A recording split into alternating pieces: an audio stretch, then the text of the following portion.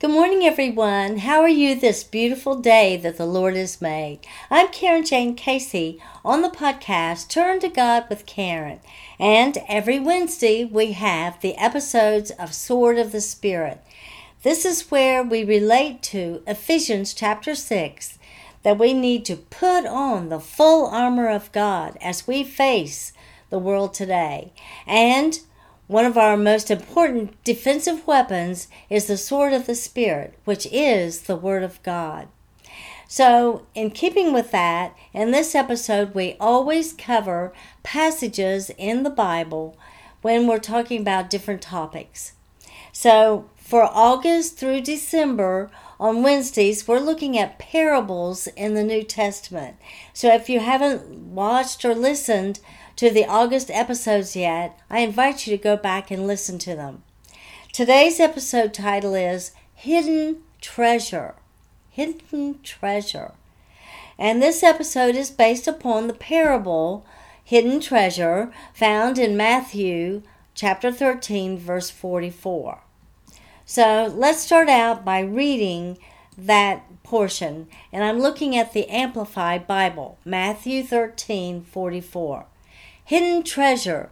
The kingdom of heaven is like a very precious treasure hidden in a field, which a man found and hid again. Then in his joy, he goes and sells all that he has and buys that field, securing the treasure for himself. Well, let's also look at it in the Living Bible. The kingdom of heaven is like a treasure a man discovered in a field. In his excitement, he sold everything he owned to get enough money to buy the field and get the treasure too. So that treasure was so important. Can you imagine it? Finding something that you recognize as being more valuable than anything you have, and you must have it, so you will do whatever is necessary to get it.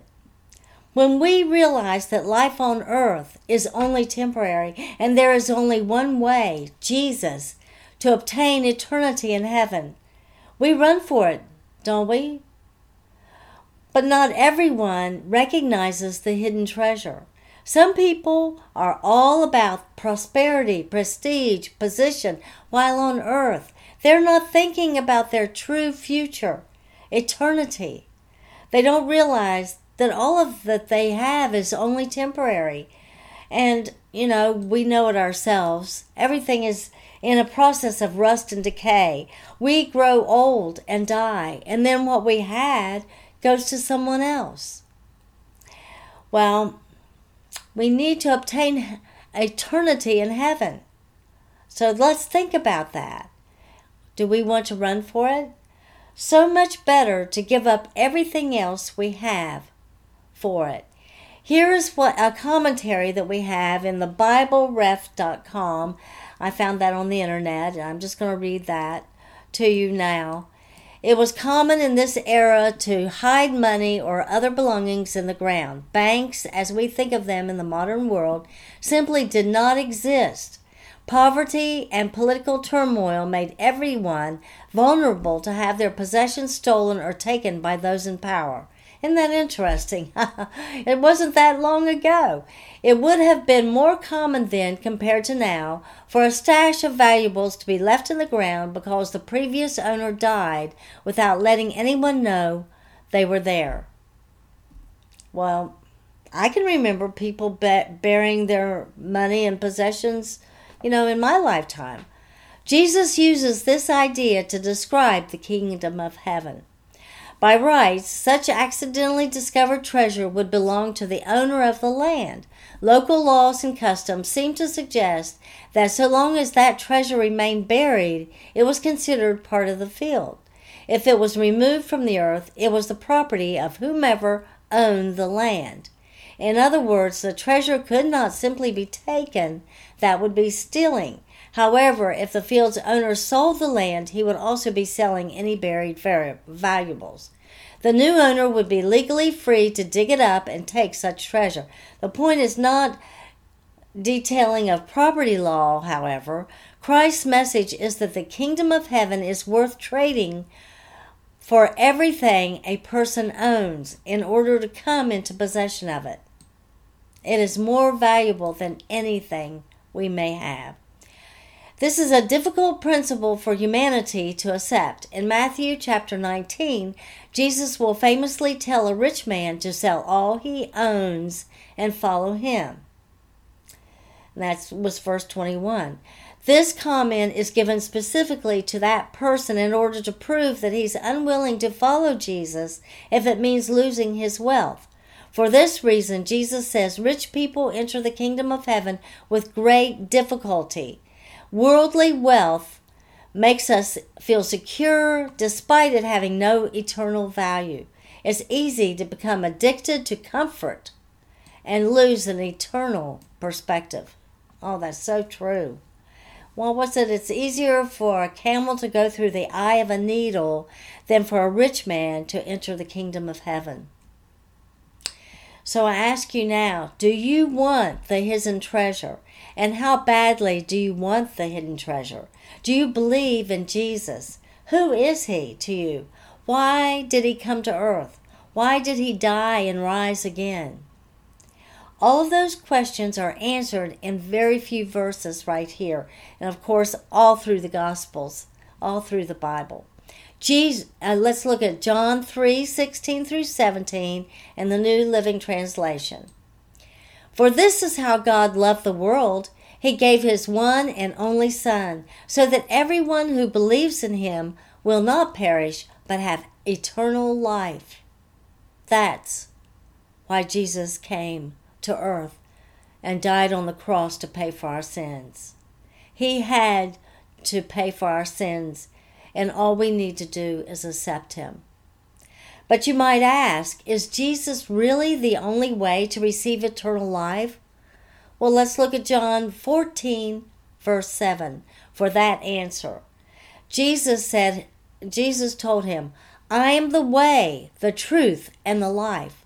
No one comes to the Father except through me.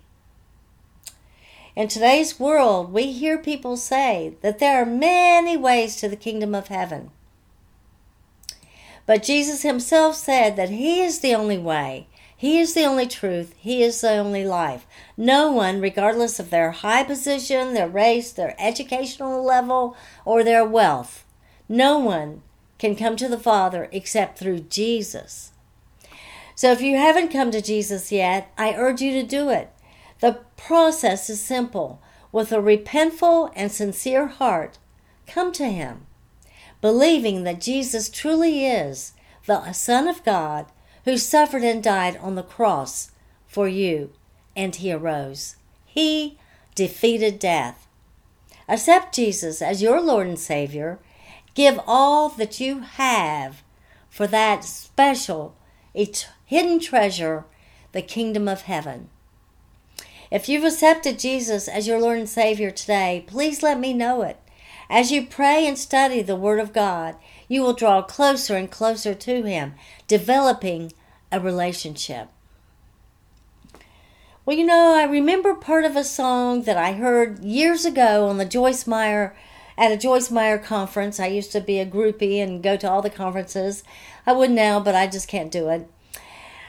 Anyway, almost like a jingle, and it's good to keep in mind. And it goes something like this. And tell me if you've heard it before. You are the way, the truth, and the life. Live by faith and not by sight. It's you, living all for you. Well, obviously I'm not a singer, but you get the gist of it. And I'm going to go look it up now and get the rest of the lyrics to it.